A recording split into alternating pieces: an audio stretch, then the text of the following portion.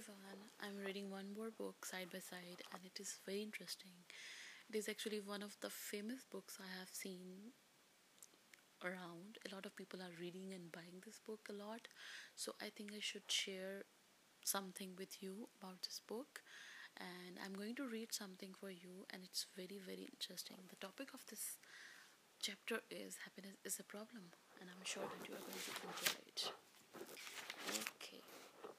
About 2500 years ago, in the Himalayan foothills of a present day Nepal, there lived in a great palace a king who was going to have a son.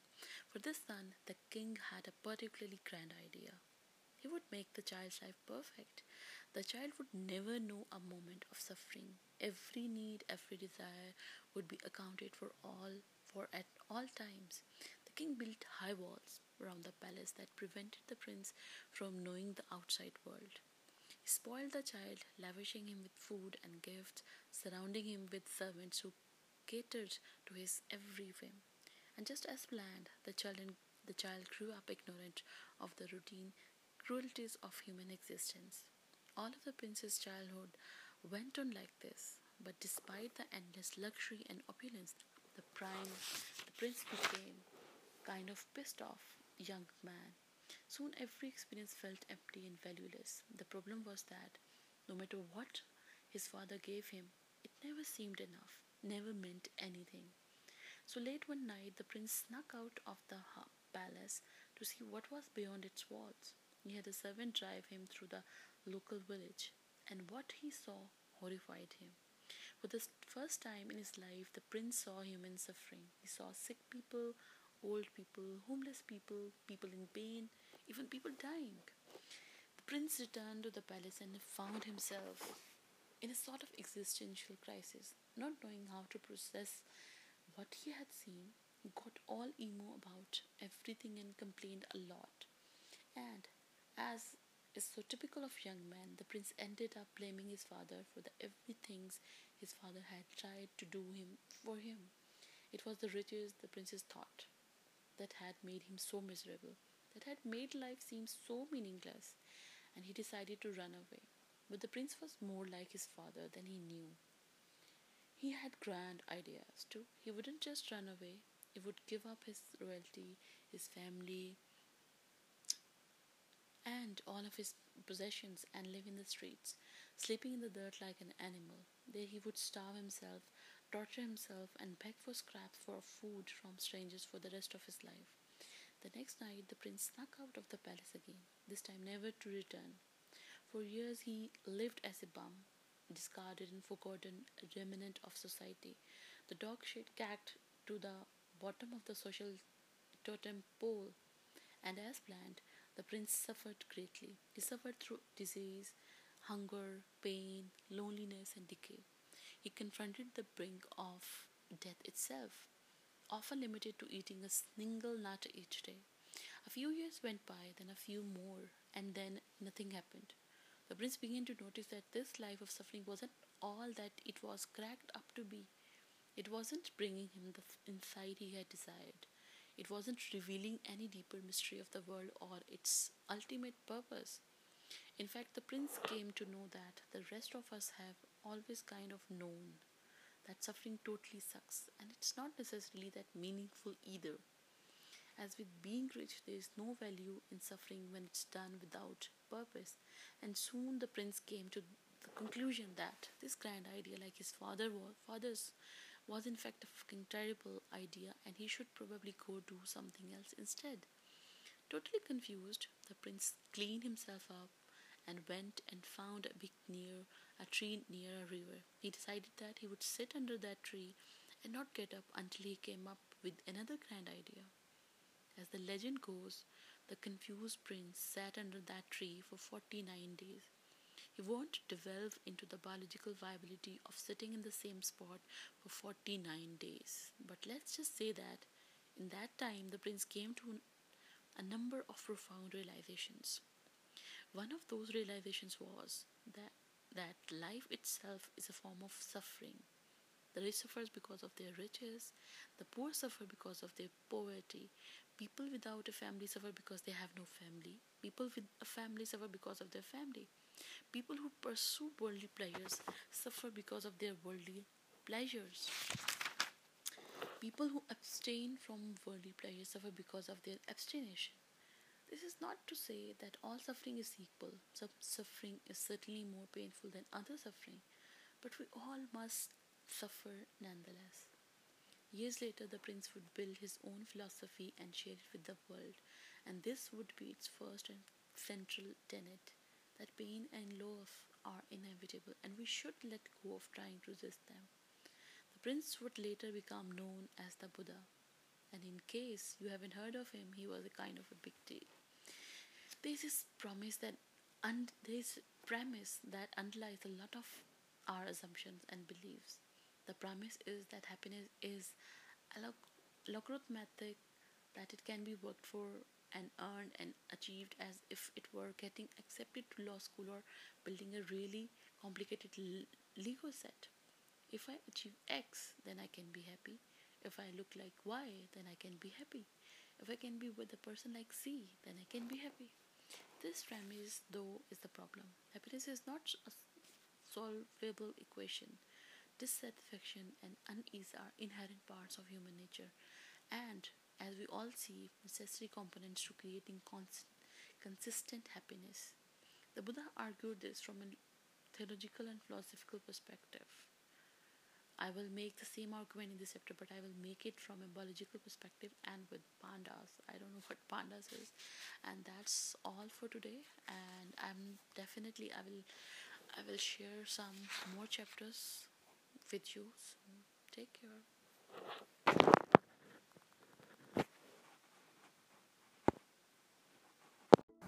Hello everyone. You are going to hear one more excerpt from Mark Manson's book, and the topic of this excerpt is the do something principle. In 2008, after holding a day job for all of 6 weeks, I gave up on the whole job thing to pursue an online business. At the time, I had absolutely no clue that I was doing. But I figured if I was going to be broke and miserable, I might as well be while working on my own terms. And at that time, all I seemed to really care about was chasing girls. So I decided to start a blog about my crazy dating life. That first morning that I woke up self employed, terror quickly consumed me. I found myself sitting with my laptop and realized for the first time that I was entirely responsible for all of my own decisions, as well as the consequences of those decisions. I was responsible for teaching myself web designing, internet marketing, search engine optimization, and other historic topics. It was all on my own shoulders now. And so I did that any 24 years old who would just quit this job and had no idea what he was doing would do. I downloaded some computer games and avoided work like it was the Ebola virus. As the weeks went on and my bank account turned from black to red, it was clear that I needed to come up with some sort of strategy to get myself to put in the 12 or 14 hours days that were necessary to get a new business off the ground. And that plan came from an unexpected place. When I was in high school, my math teacher, Mr. Packwood, used to say, if you're stuck on a problem, don't sit there and think about it. Just start working on it, even if you don't know what you are doing. The simple act of working on it will eventually cause the right ideas to show up in your head. During that early self employed period, when I struggled every day, completely clueless about what to do and terrified of the results or lack of thereof, Mr. Packwood's advice started beckoning me from the recesses of my mind. I heard it like a mantra. Don't just sit there, do something, the answers will follow. In the course of applying Mr. Packwood's advice, I learned a powerful lesson about motivation. It took about 8 years for this lesson to sink in, but what I discovered over those long, grueling months of bombed product launches, laughable advice columns, uncomfortable nights on friends' couches, overdrawn bank accounts, and hundreds of thousands of words written, most of them unread, was perhaps the most important thing I have ever learned in my life. Action is just the effect of motivation, if it's also the cause of it. Let me repeat it again. Action is not just the effect of motivation, it's also the cause of it.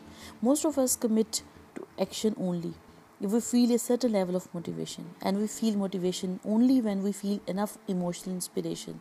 We assume that these steps occur in a sort of chain reaction like this: emotional inspiration into motivation, and motivation into desirable action.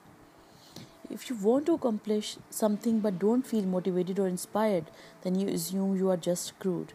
There's nothing you can do about it. It's not until a major emotional life event occurs that you can generate enough motivation to actually get off the couch and do something. The thing about motivation is that it's not only three-part chain but an endless loop: inspiration, motivation, action, inspiration, motivation, action. Your actions create further emotional reactions and inspirations and move on to motivate your future actions. Taking advantage of this knowledge, we can actually make our mindset in the following way: action, inspiration, and motivation. If you lack the motivation to make an important change in your life, do something, anything, really, and then harness the reaction to that action as a way to begin motivating yourself. I call this the do something principle. After using it myself to build my business, I began teaching it to the readers who come to me and perplexed by their own VCR questions. How do I apply for a job, or how do I tell this guy I want to be his girlfriend, and the like. During the first complete years I've worked for myself, entire weeks would go by without any accomplishing much, for no other reason than that I was anxious and stressed about what I had to do, and it was too easy to put everything off. I quickly learned, though, that forcing myself to do something, even the most menial of tasks, quickly made the larger task seem much easier. If I had to redesign an entire website, I would force myself to sit down and would say, okay, I'll just design the header right now. But after the header was done, I would find myself moving on the other parts of the site, and before I knew it, I would be energized and engaged in the project.